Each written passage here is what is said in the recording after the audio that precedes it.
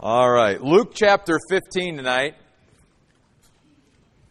Took a short series on some parables of Jesus out of the Gospel of Luke. Next week, looking at a very fascinating parable, the rich man and Lazarus, to wrap things up from Luke chapter 16.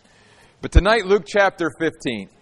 And even though we're going to be talking primarily about the parable of what many call the prodigal son, that doesn't begin till verse 11, I actually want to back up again and sort of get the context by beginning at the beginning of the chapter 15.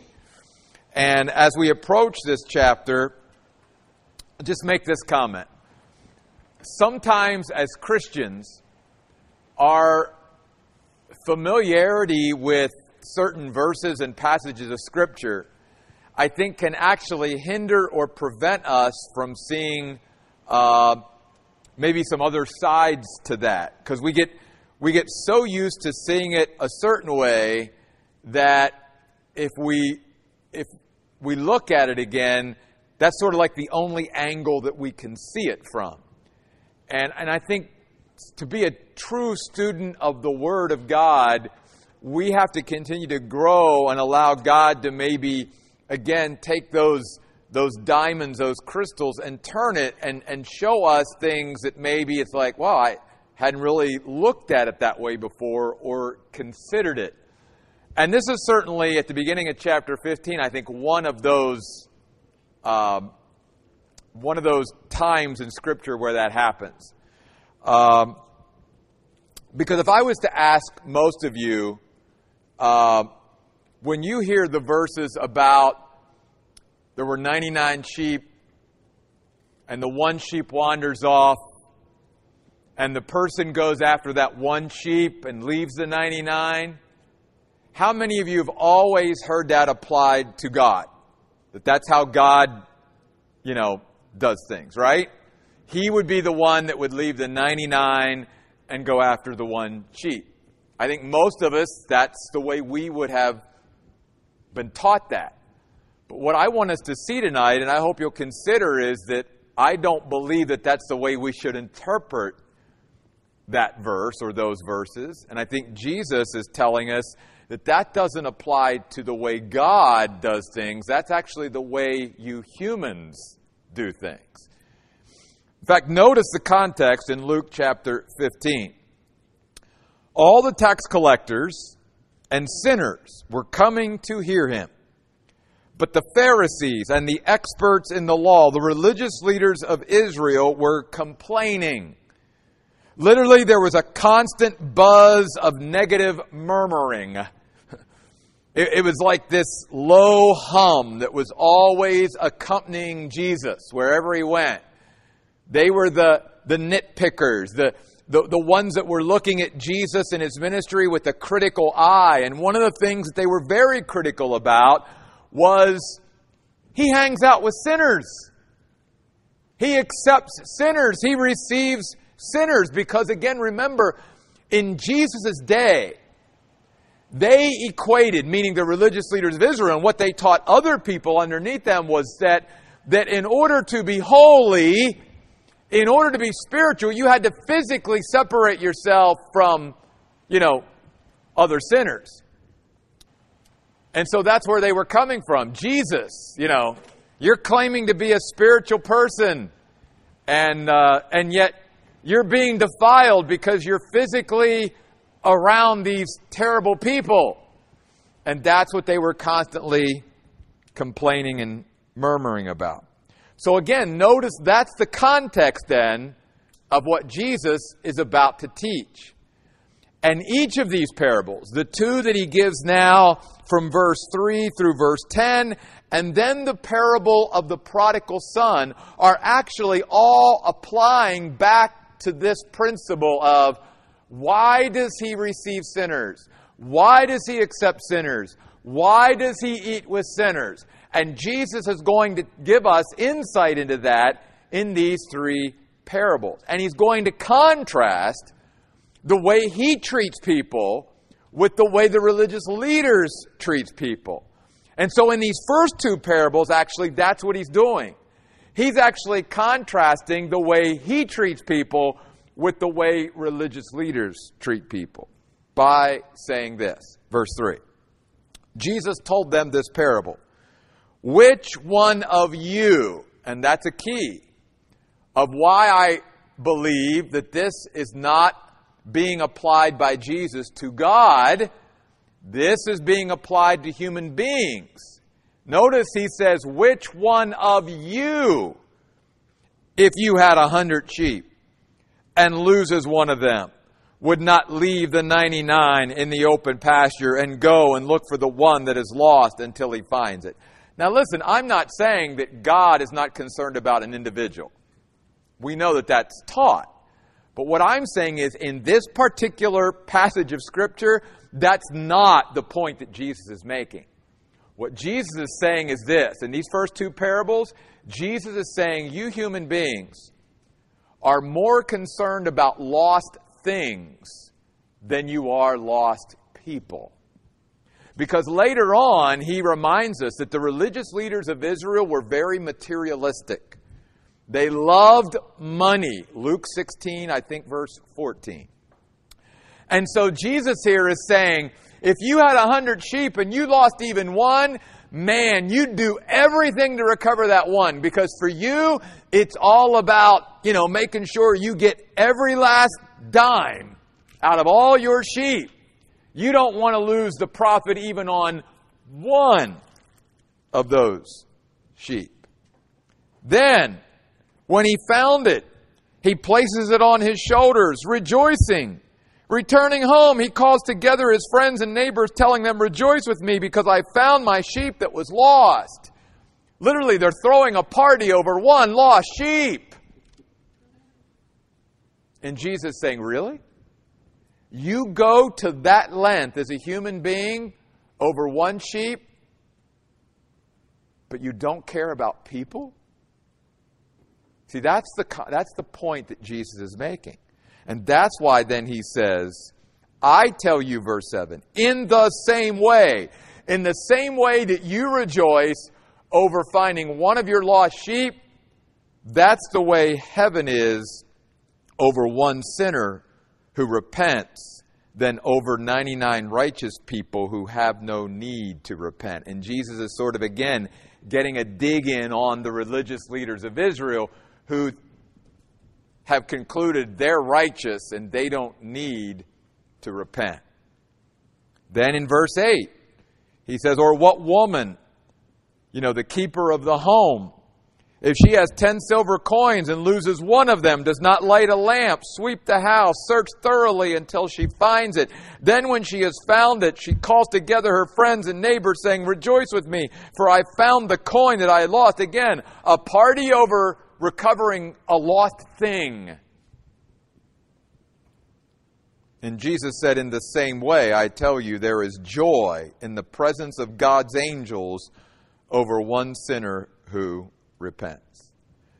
Now again, as I said earlier, even though many Christians would say that, hey, that story in the Bible about the guy who leaves the 99 and goes after the one sheep, that's applied to God. I think if you study this in its context, you see that Jesus isn't using that to apply to God. He's using that to apply to human beings. And Jesus here, in both of these parables, again, is contrasting man's reaction and response to the recovery of lost things with heaven's reaction and response to the recovery of lost people. And Jesus here is emphasizing the fact, the reason why I hang with sinners, the reason why I welcome sinners, the reason why I accept sinners, is because I, as God, love people more than things. And we all know we live in a world today that loves things and uses people, but God's Word teaches us that we should love God and use things. And yet that problem existed even in Jesus' day, where, man, they would do anything they could to make sure that they recovered a lost material thing, something that could bring them profit. But here were people around them of greater value and worth to God than anything and even an animal, and yet they were cold towards people. And that's what Jesus then is doing in these first two parables. The parable of the lost sheep and the lost coin, to set the stage then for the parable of the prodigal son, the lost son, you see. Now again, when I say Jesus welcomes sinners, receives sinners, accepts sinners, I in no way am saying that Jesus minimizes sin, that he excuses sin, or anything like that. You never find that in Scripture. Jesus never makes light of sin. And Jesus never approves of sin. He will accept people without approving of their sin. He always makes that differentiation, if you will, that distinguishing mark. And that's part of the, say, problem today, and even the pressure on us as Christians today that we have to deal with. Because in our society today, people want us to accept them, but accepting them also means approving of what they do. And if we don't give a stamp of approval to their sinful behavior, then they say, well, then you're not being very loving or accepting. And we always, as Christians, must maintain that balance between, as Jesus did, I can accept you, I can welcome you, but I'm not going to sit there and say that what you do and your lifestyle is right. And Jesus never did that either. He accepted sinners. He welcomed sinners. He ate with sinners. He hung out with sinners. But he never minimized sin or approved of what they did. He always made a distinction between approval and acceptance. Now, in the story of the prodigal son, I think, again, most Christians always focus on the prodigal son. That's the emphasis. Oh my goodness, the son was lost and now he's found. But I think, again, if you study this, you will find that really the lost son is not to be the emphasis of this parable. The emphasis of the parable is actually the father. And then second to the father is actually the older son who stays behind. In my opinion, the least important figure, the lost son, is actually the one that gets the most emphasis. And I want you to maybe see it from that perspective tonight. Because as you study this parable, one of the fascinating things about this is this. If you start to make a list, you will find that there are many actually similarities between the lost son and the son who stays behind.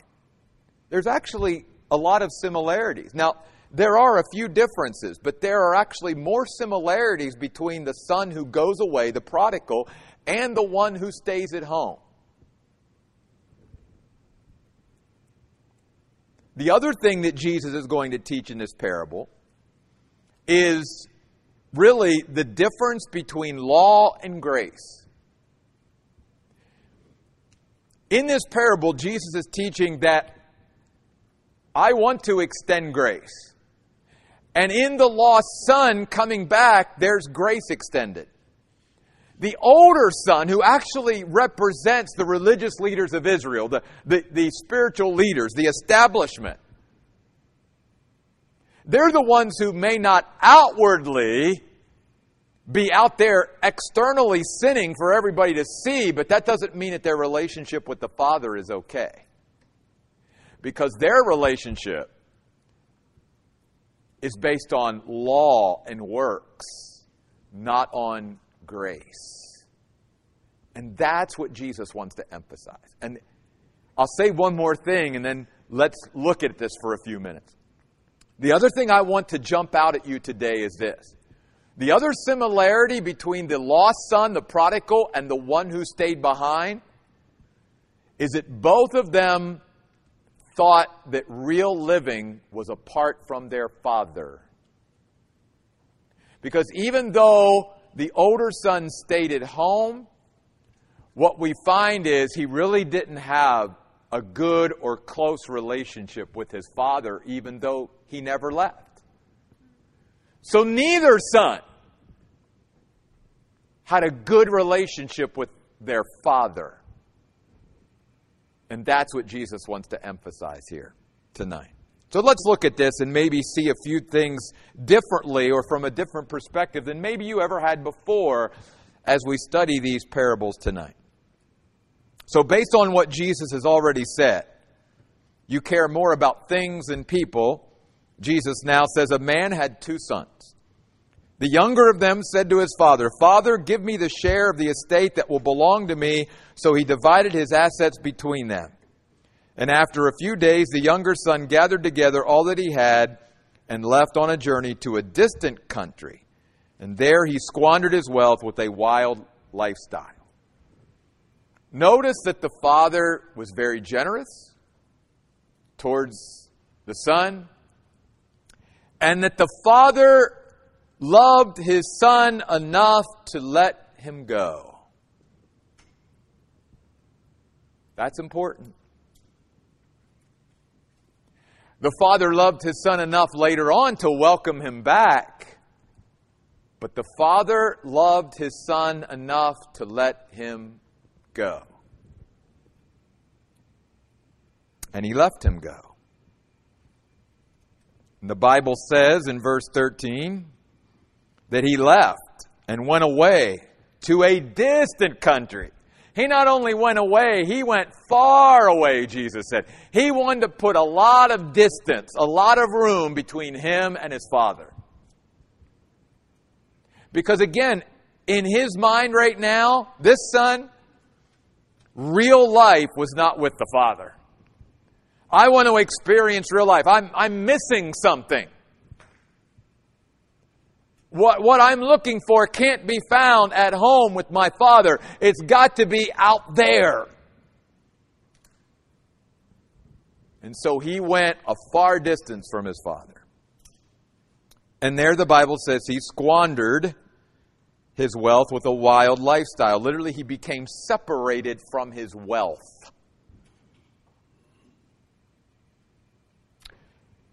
When you and I are obsessed with pursuing things more than we are God, God will begin to allow us to be separated from those things.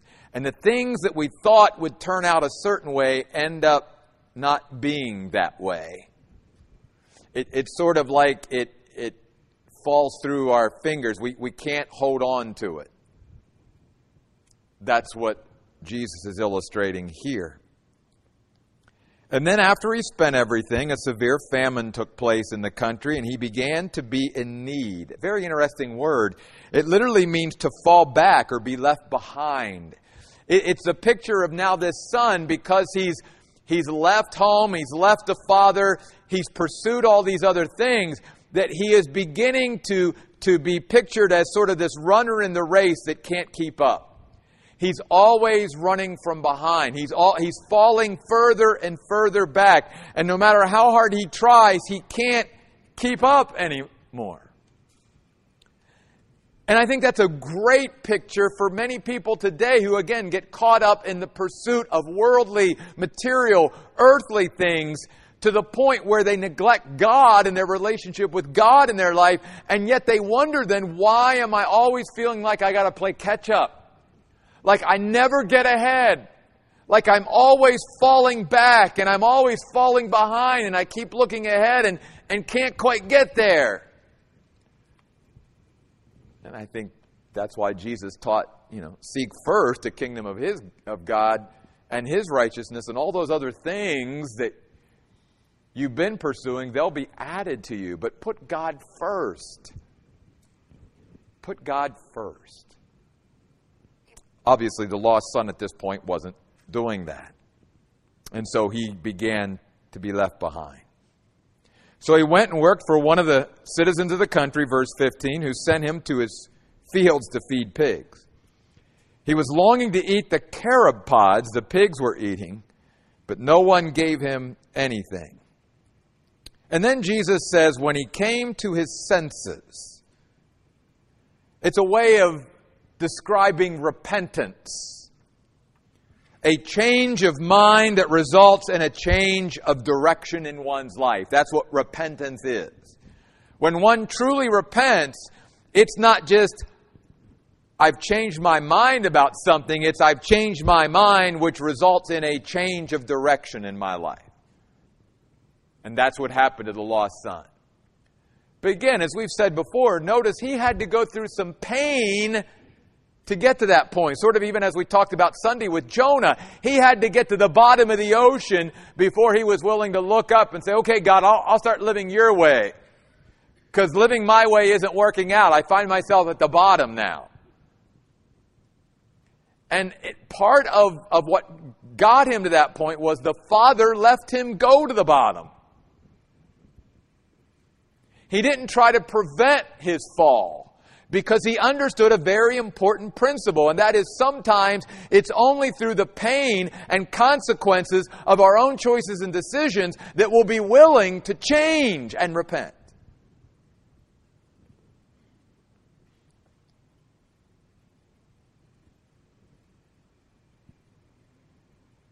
And so he says, how many of my father's hired workers have food enough to spare? But here I am dying from hunger. I will get up and go to my father and say to him, Father, I have sinned against heaven and against you. Literally, I was wrong. And we all know how hard it is to admit we're wrong. But I'm going back to my father and tell my father, I was wrong. I have been experiencing loss ever since I left you.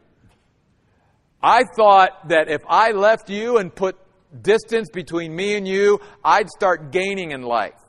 Things would go better. And every day that I left my father, I have found out it's been nothing but loss for me. I was wrong. I am no longer worthy or deserving to be called your son. Treat me like one of your hired workers. Now again, I want to just interject this. The reason why Jesus is making that point is, again, because he wants to teach the religious leaders of Israel who've been complaining about him with sinners that I deal with people based on grace. No one deserves what we get from God. All of us get what is undeserved. And Jesus wanted again to reinforce that to these religious leaders. Did the sinners deserve this? No, but they don't deserve it either. Unfortunately, they have gotten to a place in their life with their pride and their self-righteousness that they feel like everything good that they get in life is because they deserve it. It's owed them. God is obligated somehow. And so it's all about law. I do this, I should get this, not grace. So he got up, verse 20, and went to his father. And while he was still a long way from home, his father saw him. The interesting thing in the language here is that even though he was still a long way, literally physically distant, the words that Jesus uses also say, though, that he was always within reach of his Father. I love that. It's like, yes, there was a physical distance, but the Son, no matter how far away he went, he was always within reach of the Father. That's a beautiful picture that Jesus gives here. Because it was like the Father always had his eye on him. His interest, his heart was always out there with the Son who'd left. It's not like he ever stopped loving or caring about him, but he obviously wasn't going to run after him and try to make things all better. He understood the wisdom in letting him hit rock bottom and hopefully come to his senses and repent and realize how good he had it back with his Father at home. And begin to realize that all that the Father provided for him and his other son and all of his other servants wasn't because they deserved it. It was out of grace, something that they just couldn't understand. So while he was still a long way from home, his father saw him, and his heart went out to him. Again, we've talked about that phrase. It means to be moved in the inward parts, to be affected in the bowels and intestines. It was a way for the Jews to describe compassion and someone who has empathy and sympathy and feeling for someone else. And Jesus is saying, this is the way the Father looks at you. This is the way the Father looks at that lost son. He had compassion on him. He was moved. His heart went out to him. Again, because he loves people. He loves people. And he ran. And he hugged his son. And he kissed him. There was like this instant restoration of fellowship. Before the son could ever get anything out of his mouth, before the son ever confessed anything, there was restoration of fellowship because he came back. Then his son said to him, Father, I've sinned against heaven and against you, and I'm no longer worthy to be called your son. But the father said to his slaves, hurry, bring the best robe, put it on him, put a ring on his finger, sandals on his feet, bring the fatted calf and kill it. Let us eat and celebrate. Let's party. Because this son of mine was dead, unresponsive, lifeless from a spiritual perspective. But now he is alive again. He's been restored. He's been revived. He was lost because he was experiencing loss, but now he is found. And I love that. Because what Jesus is teaching here is the lost son is finding what he was always searching for. And guess where he found it? Out there away from the Father? No. He found it with the Father. It was always there. It was always there with the Father at home. But he thought it was somewhere else. And so Jesus here again is very powerfully saying to us, where's our life? You know, do we think we're going to experience abundant life apart from the Father? By running after all the things that the world says we should be running after and going out there and just chasing after all these things? Or is what we've always been looking for and searching for right where it always was? With the Father, who loves us more than we could ever imagine. And any of us who walk away from the Father's love, walk away from the greatest love we'll ever know. There is no love out there that's greater than the Father's love for us. For God so loved the world that He gave His one and only Son. John 3:16. So they began to celebrate. Literally, they began to party. I think Jesus here is also saying, what causes you to throw a party? Do people cause you to throw a party? When people come to God, is that what gets you excited enough to say, let's party, let's celebrate? Or are you more partying over the recovery of lost things in the first two parables? Jesus says, I'll tell you when you should party. When people come to God. That's what should initiate partying amongst God's people. Now his older son. And again, I think that this is the real emphasis here. Why? Because the older son illustrates the religious leaders that were murmuring about Jesus and complaining that he was hanging around sinners. The older son was in the field.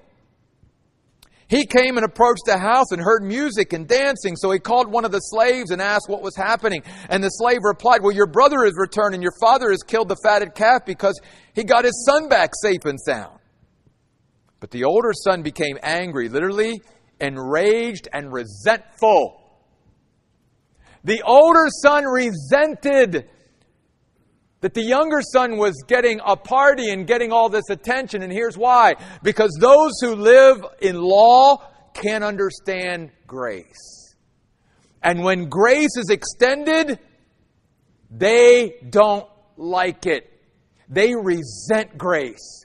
Because just like the older son, they've worked and slaved for years. They've tried to keep every law and every commandment. And now some sinner comes along and has extended grace that they don't deserve by God. That's not fair, God. You just forgave them? You just accepted them back?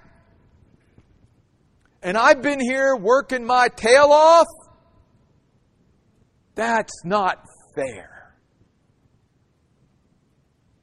Can I say, that's why those who live in an environment of law and legalism rather than grace have no joy. Because did you notice something else Jesus is teaching here? When you live in an environment of grace, there's joy.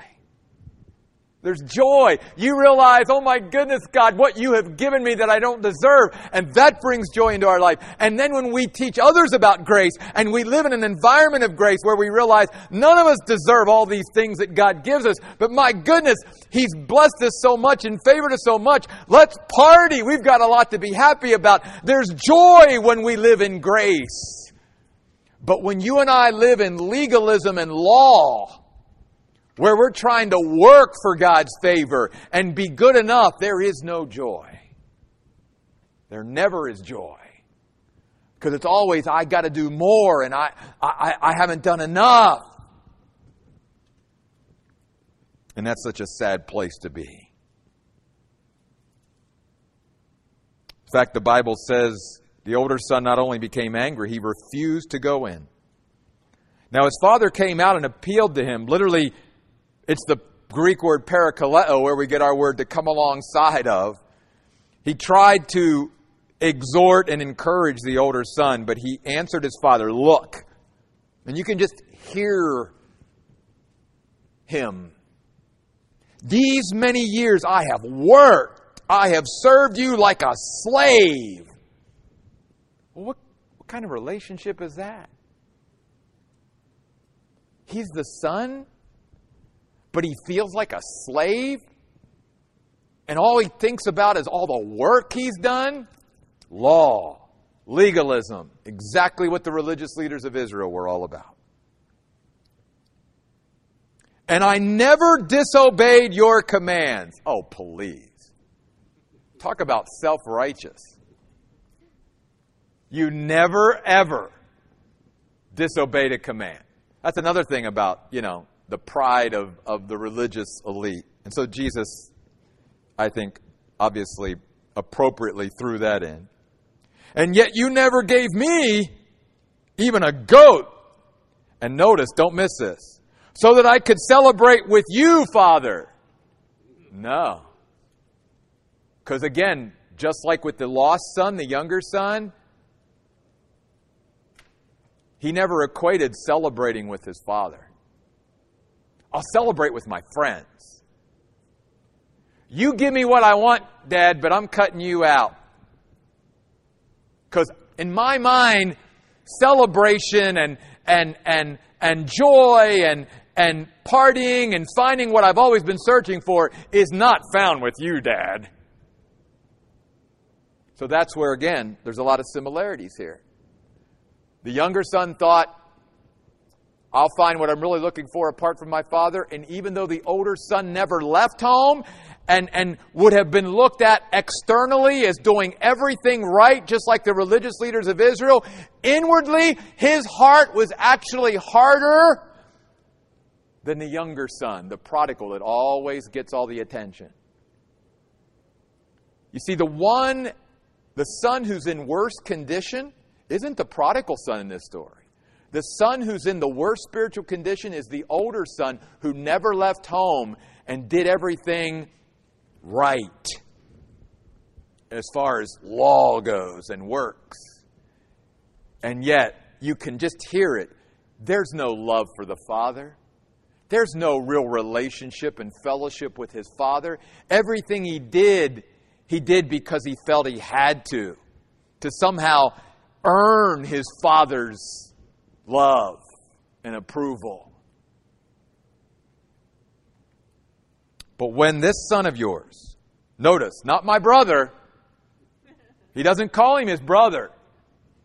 When this son of yours came back, who has devoured your assets with prostitutes and you killed the fatted calf for him. And notice something else about legalists and people who are in an environment of law. They're always looking critically at others, but never at themselves. That's what the religious leaders of Israel did. They were always looking with a critical eye towards all the way others fell short. But they never put that spotlight on themselves because they were good. Then the father, verse 31, said to him, Son, you are always with me. You at all times are in my company, and everything, the whole that belongs to me is yours. It was all there, all the time. What are you saying you didn't have a goat or that you needed to work? It was always available to you. And I was with you. You were in my company. But that wasn't good enough. Because you always looked beyond me for what you were really looking for. It was appropriate, Jesus said. Absolutely necessary is what the word means, to celebrate and be glad. For your brother was dead and is alive. He was lost and is found. This chapter could be entitled Lost and Found. Y'all played that game when you were younger. In the first two parables, Jesus is teaching in the lost and found that we've got to be careful that we don't celebrate the recovery of lost things more than the recovery of lost people. And do we love people and use things, or do we love things and use people? The reason why Jesus accepted sinners and welcomed sinners and ate with sinners was because he loves people. And because he extends grace to people. And because he wanted through this parable also to teach those who were following him, everything that you are searching for in life, everything that you are looking for in life is found with the Father. You don't need to go outside the Father. And it was like, as I was praying over this and studying this for weeks, one of the things that God just impressed upon me like a lightning bolt out of the sky was this thought that I want to leave with you tonight. Do we view God primarily as the giver or the gift? It's one of the things that Jesus is teaching here. Even the lost son, the young son, when he came, Dad, give me. And many times, even as Christians, because we've been doing this series on prayer on Sunday mornings, even in a lot of our prayer life as Christians, the only time we approach God is, God, give me this and give me that. And not that we shouldn't use prayer at times to request things. I'm not saying that. But I'm saying primarily, do we look at God as the giver or as the gift? See, I think what Jesus here is teaching in this passage is both sons. Both sons never got the fact that the Father was the gift. They were there with the Father. As he said, Son, you're always with me. Everything I have is yours. And yet they missed it. They looked outside the Father and obviously didn't find what they were looking for. Because the one son literally left and went out there in the world and obviously didn't find it and only found what he was looking for when he came back to the Father. And the other son, even though he was physically with the Father, had no real love relationship or fellowship with the Father. And therefore, even though he was physically there, his heart was not knit with the Father. And he was still missing life because he looked for life outside the Father as well.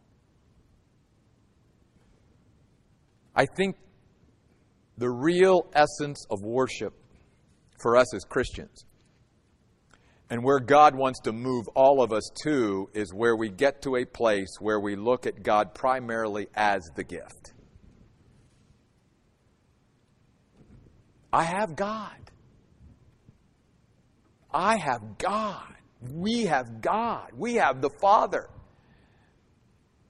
And everything that the Father has is ours. And I'm always with you. So what are you looking for? You've got me. And it's just a great reminder to all of us to not look outside of what we already have. Because I think this parable definitely reminds us that sometimes the thing that we're really looking for is right in front of us. It's right there. We just haven't appropriated it. We just haven't brought it in and begun to interact. And I feel that way about a lot of Christians. They have God in their life, but they always live as if there's something missing. And that's why they're so restless and out there trying to still find something. And yet there's God all the time in their life. Jesus was a good teacher, wasn't he? So I hope you'll come back next Tuesday and we'll wrap up our series on parables and then take a break for a while. Let's pray. Father, help us to see tonight that you are the gift. That yes, God, you give, and no one is more giving and generous than you. And we know that James tells us every good and every perfect gift comes from the Father of lights, in whom there is no variableness or shadow of turning. And yet, God, so often our relationship to you is only based on what you give us, not what we already have in you and because of you. And God, I hope tonight through the teaching of Jesus that we will see once again and be reminded that we don't have to look outside of what we already have in you, Lord.